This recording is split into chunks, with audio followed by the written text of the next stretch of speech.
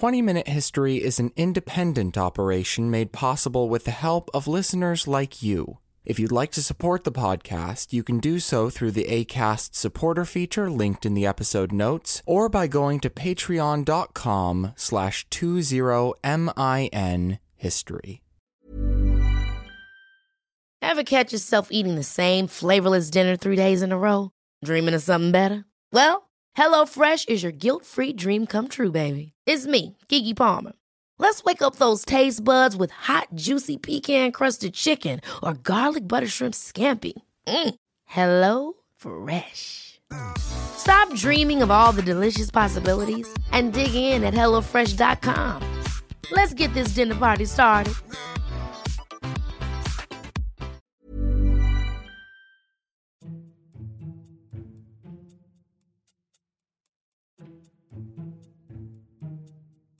I'm David A. Bradbury, and this is 20 Minute History.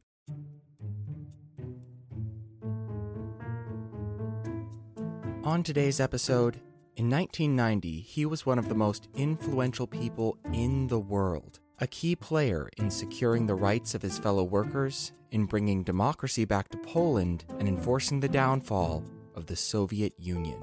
In 2020, his power has all but disappeared.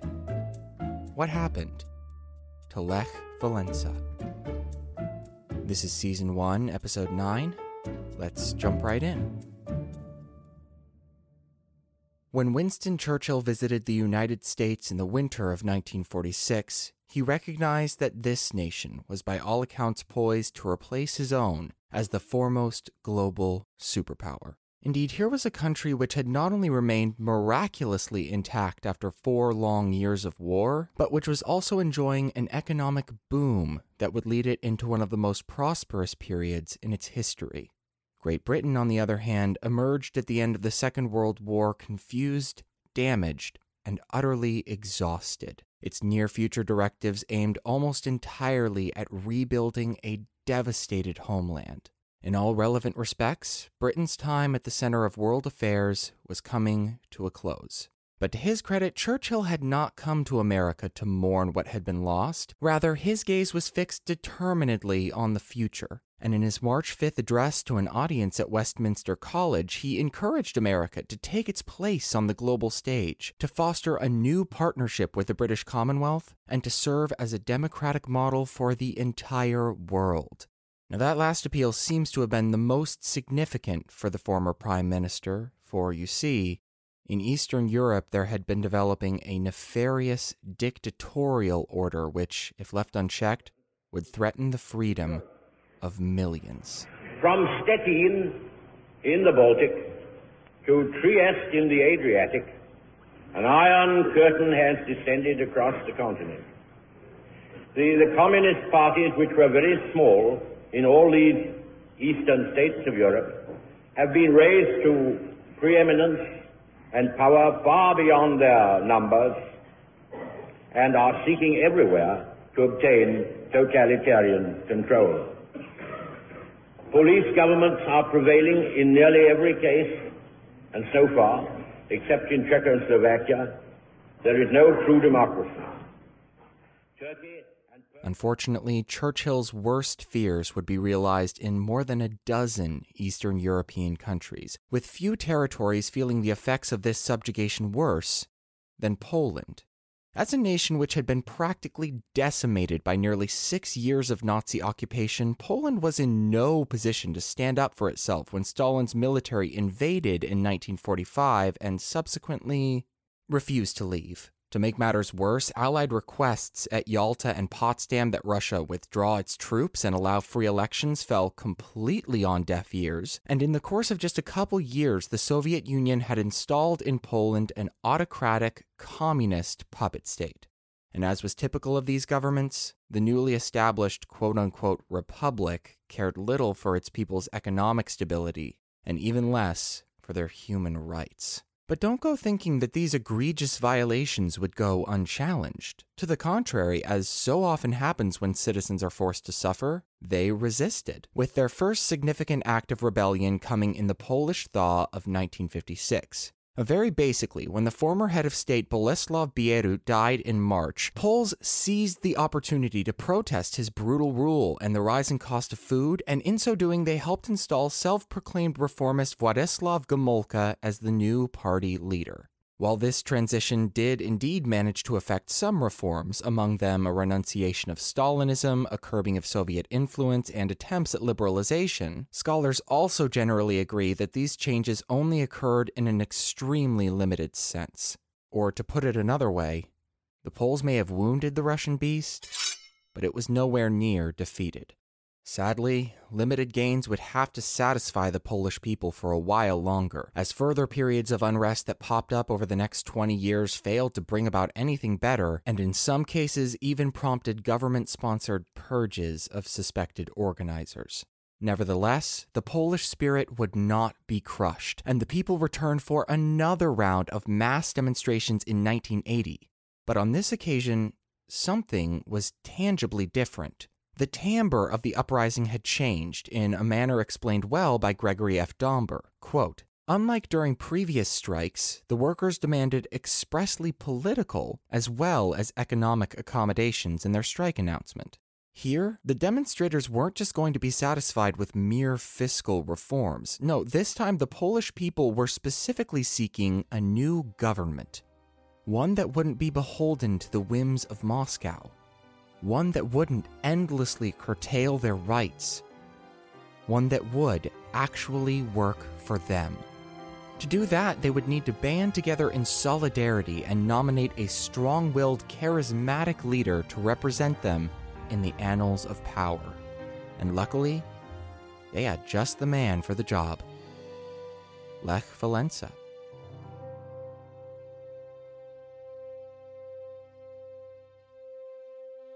We'll be right back.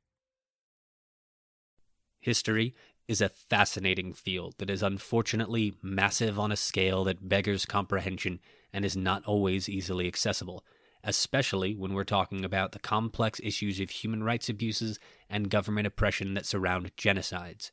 Here at Genestory, we agreed to do this. We aim to change that. Join me on the 15th of every month as we take a comprehensive overview of the field of genocide studies, the various genocides throughout history, and the representation of genocide in fictional media. Together, we're going to help ensure that never again is more than just a slogan. You can find Genestory wherever you find podcasts.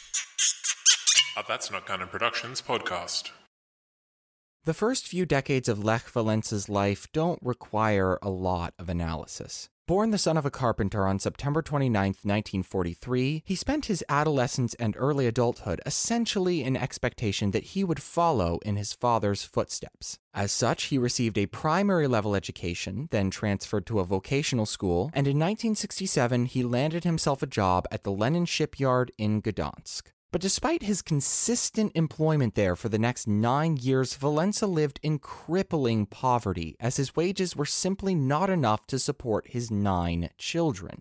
With this in mind, I find it entirely understandable that he, like his fellow countrymen, would grow increasingly tired of the governmental corruption and mismanagement that continued to enrich party officials at the expense of his standard of living.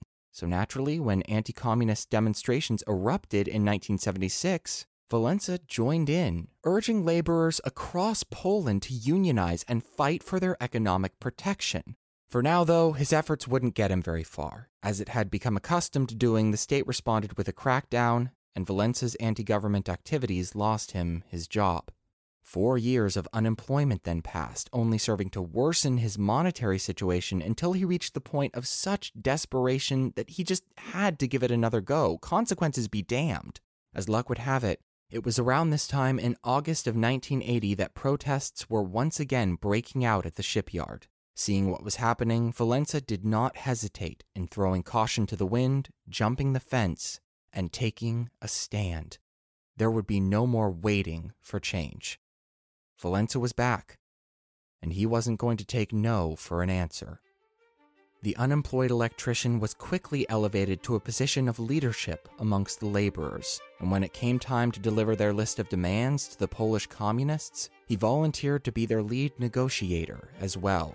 He argued strategically for better working conditions as well as the expansion of political freedoms, and when talks finally drew to a close at the end of the month, he had remarkably secured a key settlement. Workers in Poland were now allowed to independently organize. Poles were stunned. Why had the communists made such a concession? Had they finally realized that silencing dissent was doing little more than kicking a can down the road? Or perhaps more likely, maybe they just didn't view it as a huge price to pay, believing that they would give up a small amount of power in exchange for the restoration of peace and the prolongment of their time in office. If that was the case, well then, they were sorely mistaken.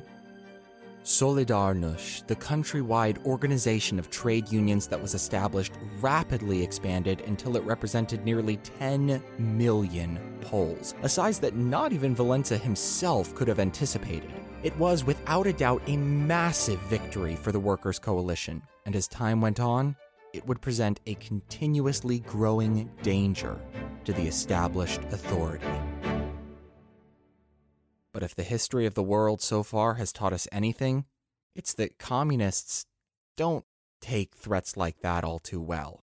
And before long, the USSR indicated that it would intervene if Prime Minister Wojciech Jaruzelski didn't put an end to the madness. Now, as an interesting side note, it's unclear whether the Soviet Union would have actually done anything if Jaruzelski refused to act. While contemporaneous CIA documents seem to support claims that Brezhnev wanted to send in the military, John Lewis Gaddis and others have made compelling arguments that the Soviet ultimatum was little more than a sheep in wolf's clothing. But regardless of those speculations, what mattered was that the threat of Russian violence was credible enough that the Prime Minister decided not to take the risk, declaring a state of martial law on December 13, 1981. Concessions to Solidarność were abruptly halted, and its leaders swiftly arrested. It was a truly disappointing setback, but nonetheless, Wałęsa's commitment to the cause did not waver. Rather, he became convinced that the detainment was proof that the state was on its last legs, supposedly even telling his arresting officers, quote, "These are the last nails in the coffin of communism." It's probably not a stretch to say that he would have done most anything to bury that coffin as soon as possible, up to and including the resumption of strikes and protests nationwide. But, with the Reagan administration imposing sanctions, Wałęsa soon realized that the best and most realistic option might just be to let the government implode on its own. And thus, he let the waiting game commence. Okay, the rest of 81 has gone by, 82, 83. Hey, 83 was kind of cool, I guess. Martial law ended, and Wałęsa won the Nobel Prize for Peace, but Solidarność was still illegal, so 84, 85, 86, 87. Oh, here we go, 88. Let's see. Rising food prices, again, spark a wave of decentralized protests. The government is feeling the hurt from U.S. sanctions, and they invite Wałęsa back to the negotiation table. Perfect, let's pick up from there. After 7 years of running underground anti-communist activities, the time was finally right for Wałęsa's triumphant return to the national limelight. Pushing their backs to the wall, he essentially forced the communists to agree not only to the legalization of Solidarność activities, but also to an even more critical demand: partially free elections, to be held in 1989. The Workers' Coalition ran a great campaign, and when the results were finalized, they had comfortably exceeded their greatest expectations. They won every single contested seat in the lower house of parliament, and 99% of the seats in the newly established upper house. When the response from the Soviet Union was crickets, the PCC had no choice but to instigate the peaceful transition of power. The next year, Lech Wałęsa, once a man of the basest economic status, rode a surge of populist support straight to the presidency. To this day, it remains his greatest achievement. From there, though, it was all downhill. He served just one term, and it was quite underwhelming, to say the least.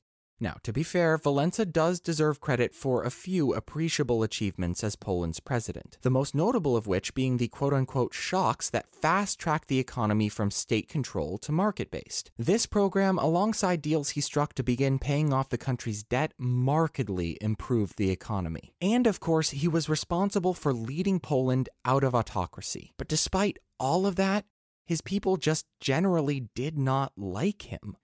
Why? Well, to start, he often spoke with a level of crudeness quite unbefitting of a politician. It was a failing that those around him were able to conceal during the resistance, but when he became the most powerful man in Poland, there were fewer places to hide it.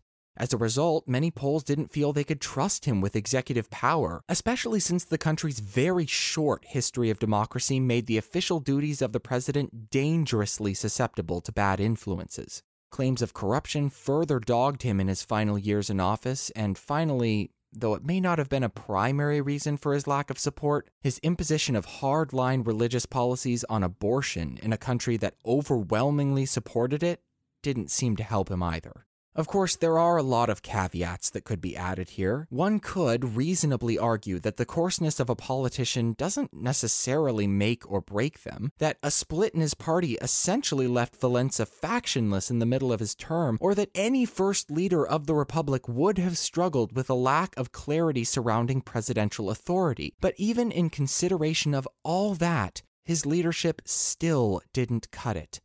Above all else, he needed to give the general citizenry the same thing he had given Solidarność, a sturdy, unifying presence.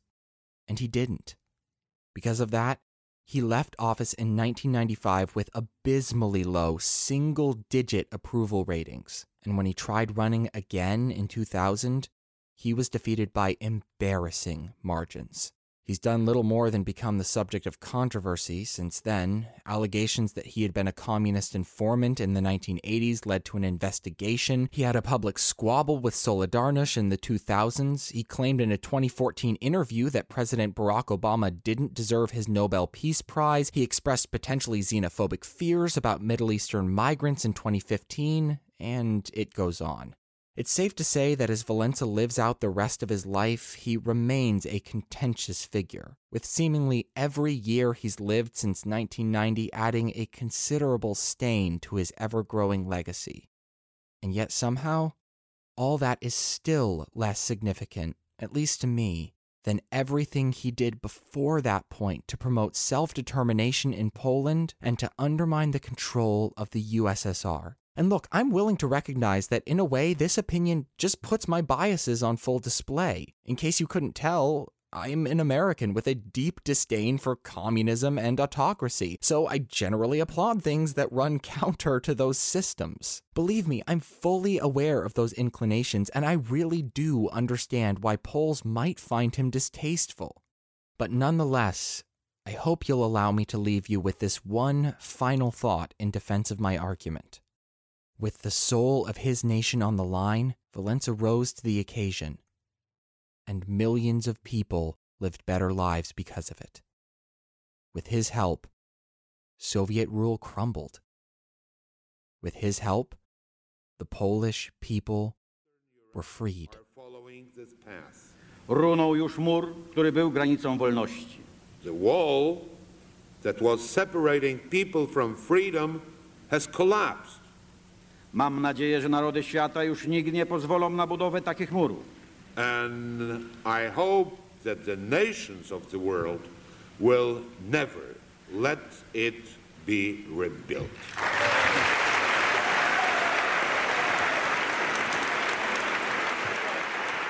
Thank you so much for listening to another episode of 20 Minute History. If you liked it, then please consider helping to expand our reach by subscribing to the podcast, leaving a rating, and following us on Facebook, Twitter, and Instagram at 20MIN Research for today's episode relied upon the works of John Lewis Gaddis, Gregory F. Domber, Peggy Simpson, Wojtek Zubek, George Sakwa, David V. Gio, Hugh Dillon, Michael S. Goodman, and of course, Lech Walesa.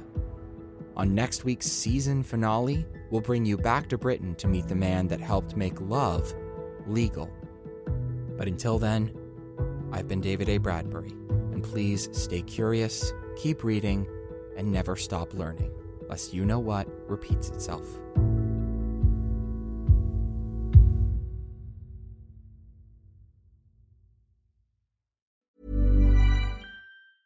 Ever catch yourself eating the same flavorless dinner 3 days in a row?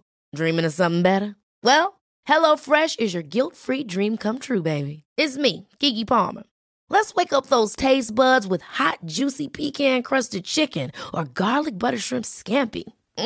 Hello Fresh. Stop dreaming of all the delicious possibilities and dig in at HelloFresh.com. Let's get this dinner party started.